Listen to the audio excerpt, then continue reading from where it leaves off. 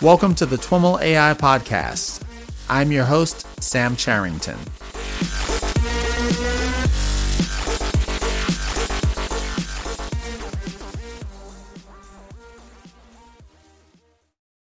All right, everyone. I am on the line with Ashutosh Saxena. Ashutosh is co-founder and CEO of Casper. Ashutosh, welcome to This Week in Machine Learning and AI. Yeah, sounds good. Looking forward to the chat today. Absolutely. Let's get started by having you tell us a little bit about your background and how you got to get working in ML and AI.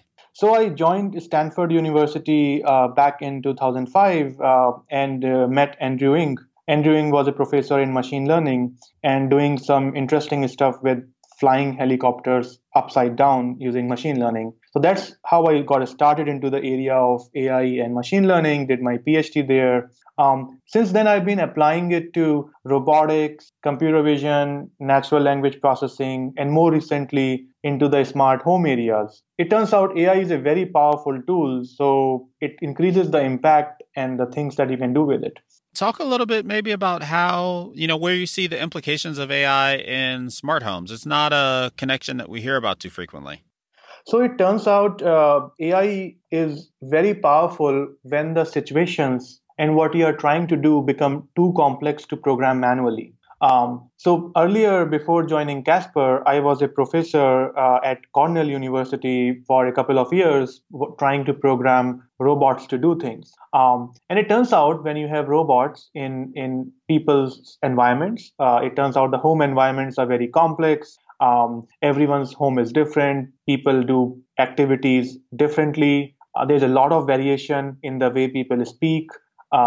And the way people do things, and just the visual information that you get from the cameras. So for a robot, you're trying to understand what people are doing, how people are speaking, what a robot can do for them. Now, similarly, in the smart home space, if you think about some of the devices, such as the Nest thermostat built by Google, or Amazon Alexa or Google Home, built by Amazon and Google for conversational purposes. They have a really challenging problem because you are trying to control the environment in people's house, such as climate. And what you are dealing with is people who have a lot of variability. So you have a speaking conversational system, which is trying to speak with the person, and every person would speak differently. Similarly, in Casper Homes, we control lighting, shades, cameras, microphone for conversations, sensing for elderly and seniors. So there are a lot of things that we do in the homes. Such a big variation in the data that it becomes very hard to manually program these rules. So just to give a very simple example, let us say you talk to a home and say, I am watching TV, too much sun. So close the curtains. This is what your intent is. Now, people will say it in a variety of ways. So you cannot write a computer program saying, if person said these words, then do this. If person said something else, then do this. And the situation is also has a lot of variability. If you're watching TV and there is too much sun, probably means that the sun is shining on that particular day, so you cannot see the TV. And the right action is to roll up the shades or close the curtains and turn on some lights in the background and stop the music which was playing. So all of this home applications with Alexa, with robots, with Google Home, and with Casper, it requires a lot of data processing and understanding of the context to be able to do things. This is where the AI becomes extremely powerful because it's data-driven and one can create actionable items to improve and do things for the people living in the homes. You've talked about the challenges presented by smart home environments in terms of the variability of the different types of data and the way questions are answered and all the different contextual information that a system needs to keep track of to do what a user wants. One of the projects that you've been working on to address all this is something called RoboBrain. What is that? Yeah, so it turns out that in some of the areas, a variety of data and collaboration through data helps a lot. So in the area of computer vision, a lot of researchers have been collecting images and putting image labels, like if there is a car in the image, if there is a person in the image. And with this data, it really helps to it really helps the computer vision algorithms to train and develop better techniques and use things such as deep learning to build these classifiers. Now, it turns out in the area of robotics and homes, such progress hasn't been made that well. There have been some attempts, but lack of data means that every researcher, every university was redoing the same things over and over again. So that's why we started this RoboBrain project as a collaboration between Cornell University, where I was, Stanford University, where I did my PhD, and a couple of other places such as Brown, and so on and so forth.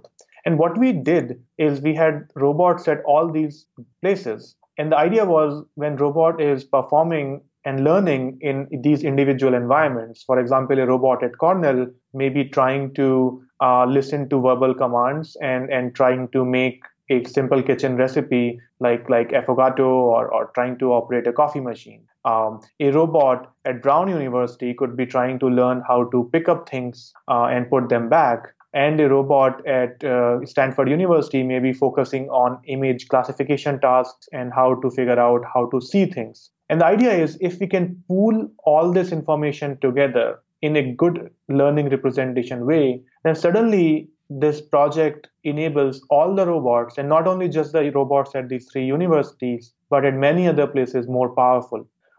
Historically, I think 10 years back when I was doing my PhD at Stanford, our group was developing a lot of these robots. And one thing that came out of this effort in Andrew Ng's group was called Robot Operating System. So that was an effort of a similar kind where the robot software was open sourced through Stanford, Willow Garage, and many other universities. And it allowed a lot of different groups to collaborate sharing their software. I didn't realize that ROS came out of Andrew Ng's lab. Well, it was a collaboration that started out from Morgan Quigley, who was doing PhD with Andrew Ng. And then Willow Garage really helped to expand it with a variety of new people joining at Willow Garage. Okay, cool. And ROS at that time was a very small project where we were just trying to make sure that a couple of universities could actually connect our software to each other. And now, like 10 years later or 8 years later, I saw a very similar situation where people were developing machine learning algorithms individually in different places. And a centralized effort did not exist to bring all these learning skills for robots together in one place. And that's why we started this RoboBrain project. So if I can maybe paraphrase that, what I think I heard is that you're trying to train robots on a variety of different tasks, and you want a robot learning thing B to have some benefit, to be able to learn from what another robot learning task A, learned. One way to do that might be to kind of share the model that it learned. Like if you're training a deep learning model, you share that from robot A to robot B and vice versa. But it sounds like you're proposing something a little different than that. Is that right? Right. So some part of it is one way to share things is you share a learned model from one robot to another. So a part of RoboBrain is to allow to do that. But a part of that is also to become a platform such that it becomes a good representation to figure out what model to share. To go deeper into one example, let us say you are trying to make a kitchen recipe like affogato, which is take the ice cream out, put some coffee in it. Now, for this, you require machine learning or deep learned models for computer vision, where you are doing classifications. You need machine learning models for grasping, where you are telling how and where to touch the objects in order to pick it up. And then for pouring that recipe, and also models that allow you to parse language into actionable items. So you need a variety of these models. So you first need a representation that allows you to compose these different deep learning models together, which is what RoboBrain does. And is it fair to think of it as metadata for describing different situations, or is it representations more in the mathematical sense where there's maybe some vectorized or semantic representation? So I think one way to think of that is let's take a simpler example like a dictionary. what a dictionary does or a thesaurus does is, or even Wikipedia, for example, is that it has topics or like words, and it tries to explain the meaning of existing words in relations to other words through some qualifiers. So there could be a word called running, and the way you would explain running is it's walking but with a faster speed. So now running is explainable with two other terms, walking and faster and speed, right?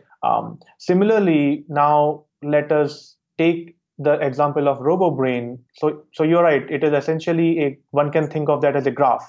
In the graph, there are not just words, but also physical situations such as how to move your arm or robot's arm. How does visually some neurons look like? What is the spatial relation between two objects? And these items become nodes in the graph. And then the relations between these edges is an explanation of that concept. So to give an example, if someone says, "Oh, I want to pick up a cup," so the semantic node of the cup would be connected to the table, because cup is usually on a table on a countertop. But it would also explain in this case that cup is usually on top of table, and it would include information about XY coordinates, Z coordinates. That cup is usually 2 inches away, or the bottom of the cup is touching the table. And that helps the robot quite a lot, because if it can find the table in the environment, then it becomes much easier to find the cup. And then the cup will also be connected to the handle, with the information that the handle is usually used to pick up the cup, especially when there is a fluid inside the cup. So there would be a heat map of sorts on this cup that looks like a neuron, which if you run that machine learning model, it would find that handle. So it becomes like a Wikipedia for robots, where you're not just linking words, you're actually linking semantic labels with physical locations through these different models. Interesting. I often hear when we talk about one of the challenges of deep learning or AI more generally, this idea that we can train a model to do things, but there's this whole broader concept of common sense that helps us as humans navigate within a world and do different things. It sounds like part of what you're trying to do with RoboBrain is find a way to encode all of this common sense. For example, that cups usually sit on top of surfaces, that when they have liquid in them, that liquid can spill, that you want to hold the handle in a certain angle so as to not do that. And then that becomes this RoboBrain that can be shared between robots doing different tasks. It's almost like the Google Knowledge Graph for textual data, but with between not just textual data, but also actions and kind of these semantic relationships. Exactly. So this is what it is. That's why sometimes we call it Wikipedia for robots or knowledge graph for robots, because in addition to symbols and hyperlinked documents, it basically contains 3D information about the real world and appearance models and so on and so forth, or actions that are relevant for robots, like how to pick up and move the arms. And it's a graph, but the variables here are semantic, spatial, and things that are relevant for the real world. And so when I think of the full power of something like this, and even the example or the analogy to Wikipedia, this thing is most powerful when there's a single instance of it with lots of people contributing to it. How well defined are the interfaces to this thing such that lots of people can contribute to it, and is that happening yet? So it's a university project, just like robot operating system with Morgan Quigley and Andrew Ng was a university project in the very beginning to prove a point. So at this stage, it is still a collaboration with just 2-3 groups, a university level project, RoboBrain, where we showed that a robot being trained at Cornell with the RoboBrain hosted at Stanford could be used to have a robot at Brown University in a different part of the country pick up objects and do something. So we actually showed that loop being completed. through these interfaces, the interface here is the graph. So you can query the graph, get all the information from different models, and make it happen. So it's not in an industry ready state, but I think academically it proves a point. So maybe walk us through, before you move on, walk us through that specific proof point. It strikes me that you can, without the details, that can either be really interesting or not all that interesting at all. Like as is often the case, the devil's in the details. What specifically is happening in this scenario, and what's the graph that's being transferred? How is it transferred? Or all those are kind of the questions swirling around. What's the best place to start with that? Yeah, so maybe that's a good idea to dig deeper into this particular example. That we did a couple of things, but we can take up one example on how the graph would look like and go a bit deeper here. So let us see. So let's take a very simple example of when it's not simple from a robotics point of view.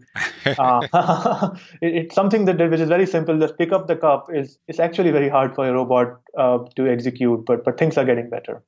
So the scenario is that there is a robot, two robots actually at Cornell University, and one of them is trying to match the object parts to actionable items. So this project was done by my PhD student called Jae Sung, and the project name is Robo Barista. It essentially goes around in different buildings on campus and uses something which is known in computer vision community as a part-based model, like object part-based model, but more focused towards robotics control and manipulation. So just to give some examples, it goes around to a light switch and in 20 buildings and it operates them. Now it has a model that if the light switch looks like this, then it can touch it from the top or the bottom in this particular way and turn on the light, right? It learns how to operate the switch. Then it goes around and finds all the buttons on the campus and it tries to keep pressing them.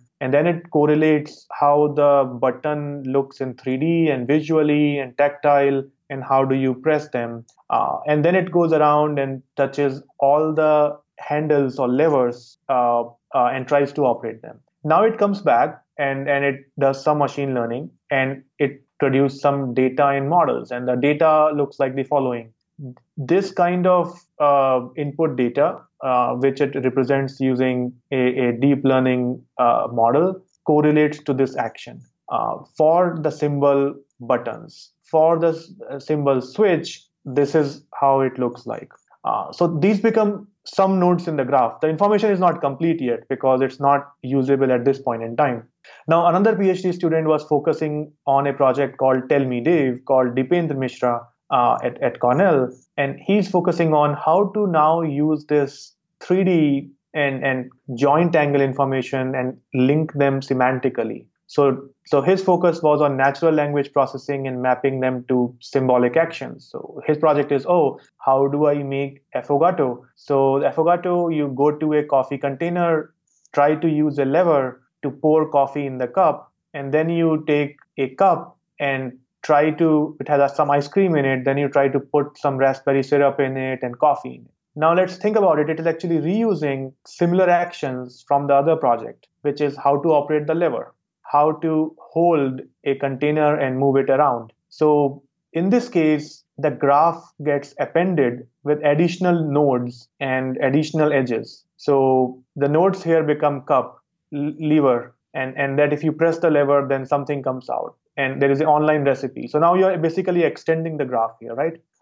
So this is what the graph that was created at Cornell. And then we went to Stanford. There was a group with Silvio Severis, professor in computer vision group. And they focus on computer vision appearance and part-based models and so on. So there, with a couple of other people like in the group, PhD students like Ozan Sender and Ashish Jain, we built this 3D model, which is a cup is on the top of a table. So let's collect a lot of data about cups on the top of the table. And from the data, you would learn that a cup, when it is found, is at a certain pixels or certain inches away from the table. And you would try to pick up this cup many times. So now this graph has a lot of information. It has information about that the cup is on the top of a table, how to use levers and buttons and so on. Information may not be perfect. That's okay.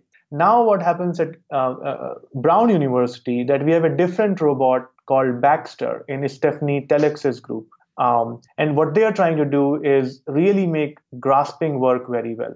But it turns out that the grasping, the way you grasp, as in like pick up an object, actually differs from object to object. Like a whiteboard eraser or a pen lying on a table, you would pick it up from the top, and a cup, you would try to pick it up from the side because you don't want to affect the liquid in the cup. So they are focusing on this robotic action of picking and closing the gripper. Now what we showed is that if you query the graph with whether it's a cup or a whiteboard marker or a certain type of object, then you would receive the information that these are more probabilistically likely areas for doing the grasping. So that Baxter robot queried the graph through an API, and then we showed that with and without that information, the grasping performs better.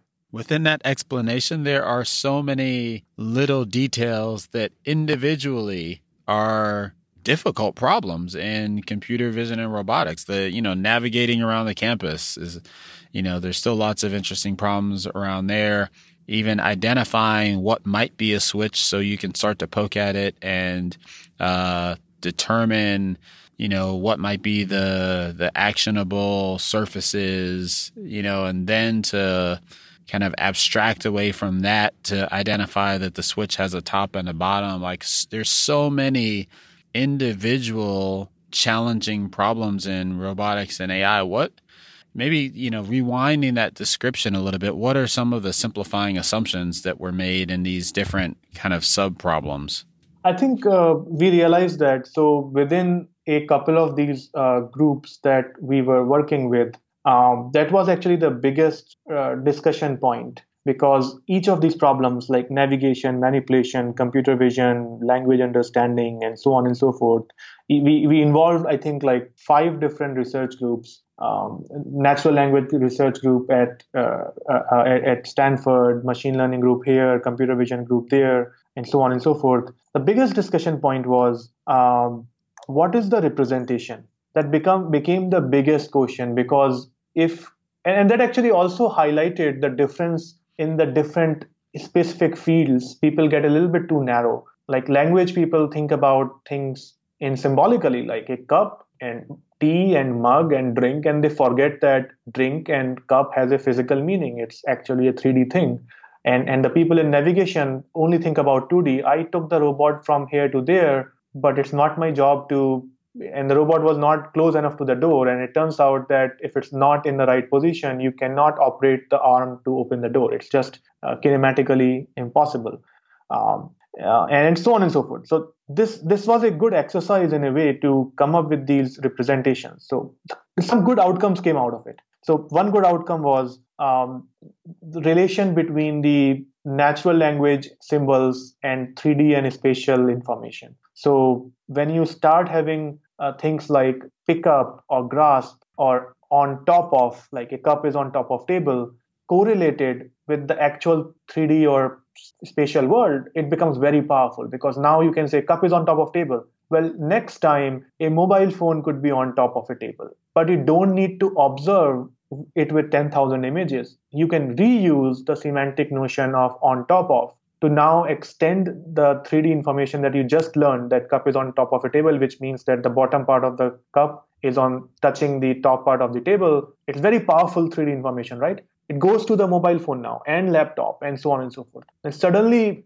this transmission of information happens, and you can start extending the knowledge. I'm not saying this is complete, but that's the idea that we were going towards. So other than this extension and correlation of different pieces, the one other good thing came out of it is in the area of deep learning. It was a CVPR paper that we wrote in 2014 at Computer Vision and Pattern Recognition. It was best student paper over there.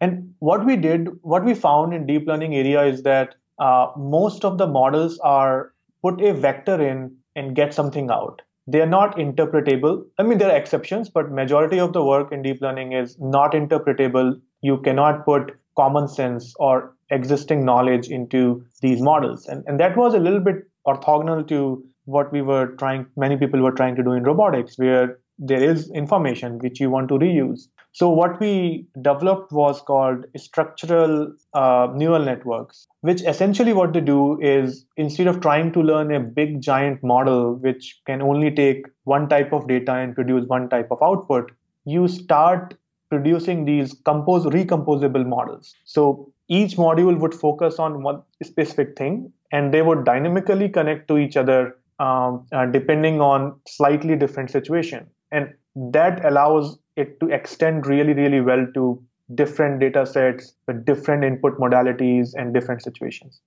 Your description of the effort around identifying the representation reminds me of, I don't know if you've come across the term master data management from kind of the enterprise computing side of things, but it's basically like a large company will have, these different divisions and, they all have customers, but they all think of the customer slightly differently. So they go through this MDM effort to really net out what is a customer? What attributes does a customer have? How to, independent of where they represent a customer, whether it's a CRM system or a ERP system, whatever. And they do this for kind of all of the entities that they have to track in all of these different systems. And it sounds like, part of what you're doing here is like creating a master data management system for, the objects that these robots will have to manipulate.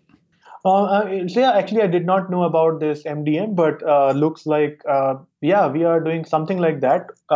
Except that instead of, when we think of data, we actually mean learnable representation. So I would call it master representation management for robots or something. So that would be a little bit more apt analogy. Yeah. And so you were careful to say learnable representations. What are the specific implications of that learnable element? So this learnable part is actually quite important. So what happens in a usual like a dictionary sort of graph? I mean, you can represent a dictionary as a graph, right? It links words to words through some explanations and synonyms and so on. It becomes fixed, and the links do not adapt because the variability in a language dictionary is finite. But when you are working with more complex models such as Google Knowledge Graph or other elements, the variability is very large and it has to adapt much faster. So just a simple example like, let us say you observe that a switch can be flipped up to down, but a switch can come in three different forms: a up-down switch, a press button switch, or this toggle switch. And robot may not have observed all the three switches on the first data set collection. So therefore, you need to have a representation that, given more data, it can add to this information. Like it learned a model about the switch and the finger that, whenever a robot finger goes to the switch, you can turn it on and it learned something. But it cannot be fixed. Like next time a more data comes in from another place, maybe we connect to Japan and they have slightly different switches there, which they do. Then it should be adaptable. So that is how I think this representation would improve over time and become with every action or every learning that happens anywhere for robots, this representation will keep getting better for everyone. And I'm curious, practically speaking, how is this representation system that is ultimately queried, how has it been implemented? Is it like graph databases or, a simple relational database or, something else? Oh, yeah, I think it's basically implemented as a graph, and it's a simple. It's actually a sparse graph, right? Because not everything is connected to everything else. So it is stored as a sparse graph. And one thing we have is that we call as robot query language or robot query library. And this graph provides a certain type of interface. So you can query the graph saying that, give me everything that is connected to this node, or give me everything related to the tactile links related to this. So I want to operate a cup, but I only care about tactile information. So it allows certain type of queries. It also has other complex queries like give me the most probable answers, because sometimes it has each query may result in a sequence of answers like, oh, for grasping a cup, there are these 5 locations usually, but some robots may want to query all 5 so that they can optimize according to the situation. On the other hand, some other situation may just want the top one, max probability query. So that's how it is implemented. And do you use this RoboBrain system at Casper, or have you built a separate set of systems at Casper? So I think what happened about 2 years back, this is more of my personal story as compared to RoboBrain or Casper story, is I was looking to see how can I take these ideas and this opportunity to a bigger impact. I realized that in order to make people's lives better, if one starts thinking about people's homes, it's a really big impact situation, because a lot of people have homes and not many people have robots. So I started talking to real estate developers for elderly housing and for normal housing as well. And I wanted to create a similar sensing scenario. So it turns out at Casper, it's a robot inside out. So it's a robot in which people live inside.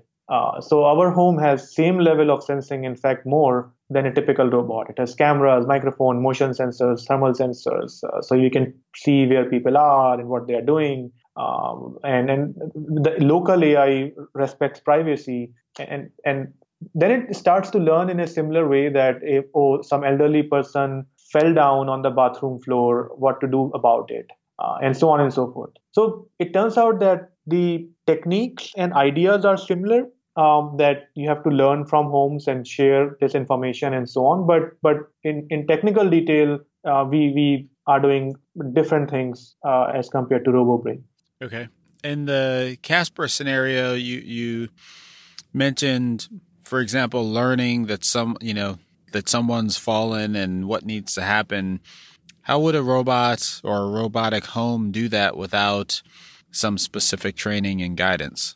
So the ideas are similar to what we talked about. The details, algorithm, and techniques are quite different. But let me give an example about the falling. So it turns out that one can start thinking of that as a recomposable deep learning representation. So there may be a model that can detect objects. There may be a model online that can detect human poses and track people. There may be a model that knows about geometry. Now, in a home situation, you take these recomposable models, put them to detect falling. So this is how you are reusing information. And in some of the houses, what happens is after people fall, they ask for help, and the expectation is that, someone may be available to come there and help. So Casper knows that whenever a person fell down in these couple of houses, it was an important scenario that someone may have been called. So it starts to adapt. And now we are building a whole 132 senior home complex near Vegas. And now it has learned a lot of such things, that if people don't get up on time in the morning, then there is something wrong about it. Like sometimes seniors don't get up in the morning. People have a certain pattern for drinking water, and it turns out that many elderly people forget to drink water. And that's how it keeps on adapting from these situations by looking at data from different sources and tries to address those problems.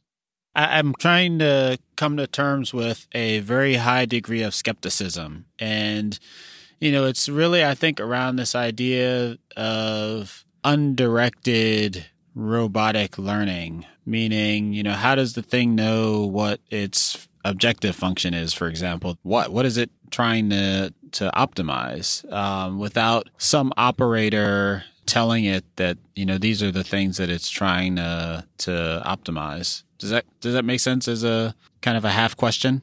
Right. So let us take a example which is a little bit more concrete toy example. It may not be as impactful as senior falling Mm-hmm. for discussion purposes. So we can discuss some of these important points like objective function and action variables and so on. And this example could be, let us say Casper Robotic Home is trying to learn what people trying to adapt the wake up function in the home. So usually in an alarm clock, you just beep the alarm clock and people either wake up or not. But in Casper Home, Casper can make a sound to wake you up, play music, open curtains or shades for natural lighting in different rooms. It can turn on the lights. It can even flash the lights and so on. And even before you go further down this example, there is an assumption that, someone, a developer of Casper decided that Casper should be trying to worry about when people wake up, right? It's not like it just saw that, hey, people tend to wake up. And so it's, maybe I should optimize this, right? This is a feature of the system that you've built. Right. No, you are right. So I think there is a little bit of human guidance involved here. It's not a free AGI. So certainly, I think the level of representation that we manually guide the system is that there are these things called activities that people do. And there are these things called these devices that you can operate in a certain way. And you can do crazy things with it. Like don't open, close the curtain 5 times in 10 seconds otherwise. So there are certain limits and constraint that is given to the system. Okay. So in this particular case, what happens? There are, let us say, 5 variables: music, sound, curtains, fast curtain, slow, and lights, bright, lights, dim, and so on and so forth. So these are the actions. The input variables are how many people in the house, when was the person sleeping last time? Did he explicitly set an alarm or not? Is it weekend versus weekday, summer, winter, so on and so forth. And now what happens is you have input variables and output actions, which have to be mapped to each other. And let us, for the time being, assume that they are perfect and they exist. The part which becomes interesting is how do we take feedback and the objective function? So here in this case, what happens is the feedback is sort of an imitation learning because Casper doesn't do it the first day. It kind of observes. So it sees when people open the curtain. So it turns out, surprisingly, that there is kind of a clustering of behavior of 2 types of people. One set of people like natural lighting and wake up very fast within a few minutes and they are active, like they jump up from the bed and move around. And the second type of people are kind of just stay in the dark, sluggish until they get their morning coffee and they like it bright. There's a spectrum of people, but we have found that there are these clusters. So Casper starts to learn that this person is like this because he took the action of opening curtains manually. So a couple of times he may have opened the curtains manually. Casper opened curtains. Casper turned on the lights. And he may have done it more on the weekdays when he wanted to go to work versus weekends. So those become the signals or supervisory signals. And that starts to get enough data to map the input to the output, which is activity wake up, and the situation of number of people in the house, morning time, weekend versus weekday, to what to do, curtains, music, bulbs, and so on. Okay. So what I heard, I might explain as, part of what you're trying to do is build, like if you think of the Nest thermostat, right? It's got, a couple of sensors, proximity, temperature, and like the controller, the dial thing.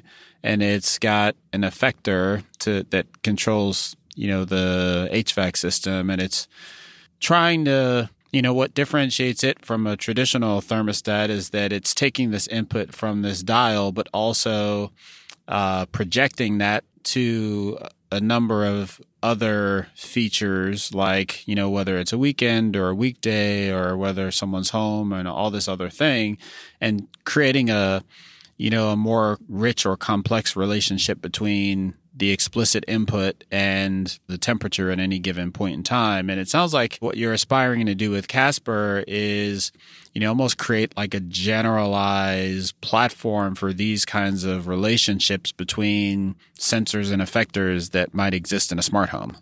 Yeah, precisely. So Nest is doing has a very important vision. Currently, they are limited by that they only have, as you said, a couple of proximity sensors and one dial or something like that. And possibly as they combine with Google Home, a little bit of more supervisory signal. In Casper Homes, we partner with builders. So we have extremely rich data. And just like RoboBrain, it all boils down to what data and what level of representation that you can operate at.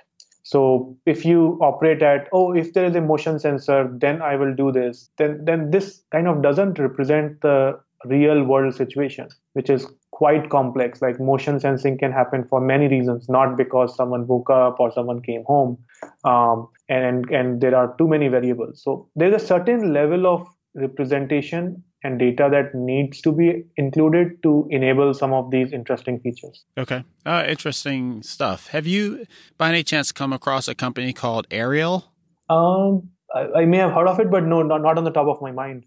So I did an interview with them not too long ago, and basically what they do that may be really interesting in this Casper sense is they turn Wi-Fi signals. They can pull some metrics off of your standard Wi-Fi access point, and through data science, machine learning, turn that into very rich representations of what's happening within the space, like the speed at which people are moving, localizing people, the rate at which they're breathing, like really interesting stuff. If you haven't already looked at that, it may be a rich source of new data about what's happening in the space that you can incorporate. Oh, that's a good pointer. I will look it up. Yeah, it's Aerial.ai is there. AERIAL, I think. I always misspell it, but you should be able to find it. Aerial Wi-Fi. Cool. Well, this has been a really interesting conversation. I appreciate you taking the time, Ashutosh. Is there anything else that you'd like to add to close the circle on this?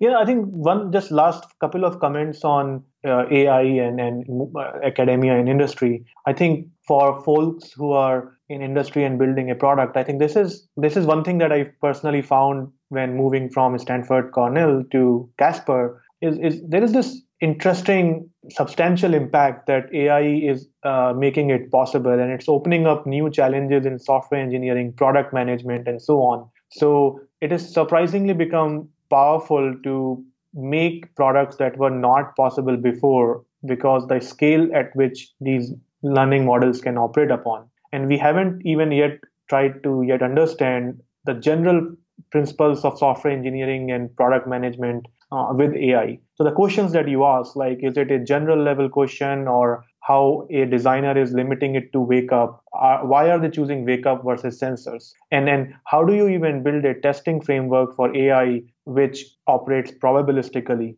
So these are very interesting challenges that as AI becomes more and more mainstream into products that we have to address.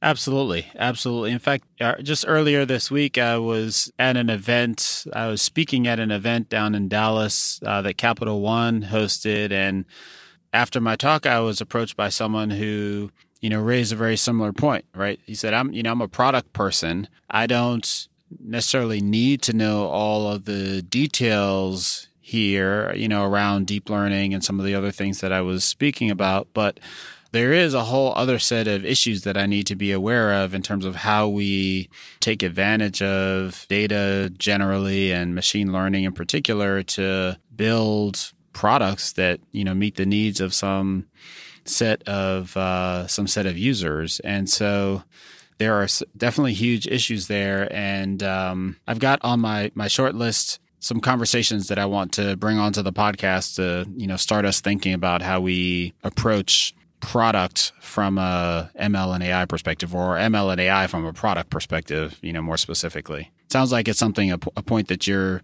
starting to see as well. Definitely, because Casper is now deployed in real homes with real customers across the globe, and now this AI and real world product comes up. Awesome. Well, Ashutosh, thank you. Yeah, thanks a lot for the interview. Interesting conversation. All right, everyone, that's our show for today. For more information on Ashutosh or any of the topics covered in this episode, head over to twimlai.com/talk/170. If you're a fan of the pod, we'd like to encourage you to pop open your Apple or Google Podcast app and leave us a 5-star rating and review. Your reviews go a long way in helping new listeners find the podcast. As always, thanks so much for listening, and catch you next time.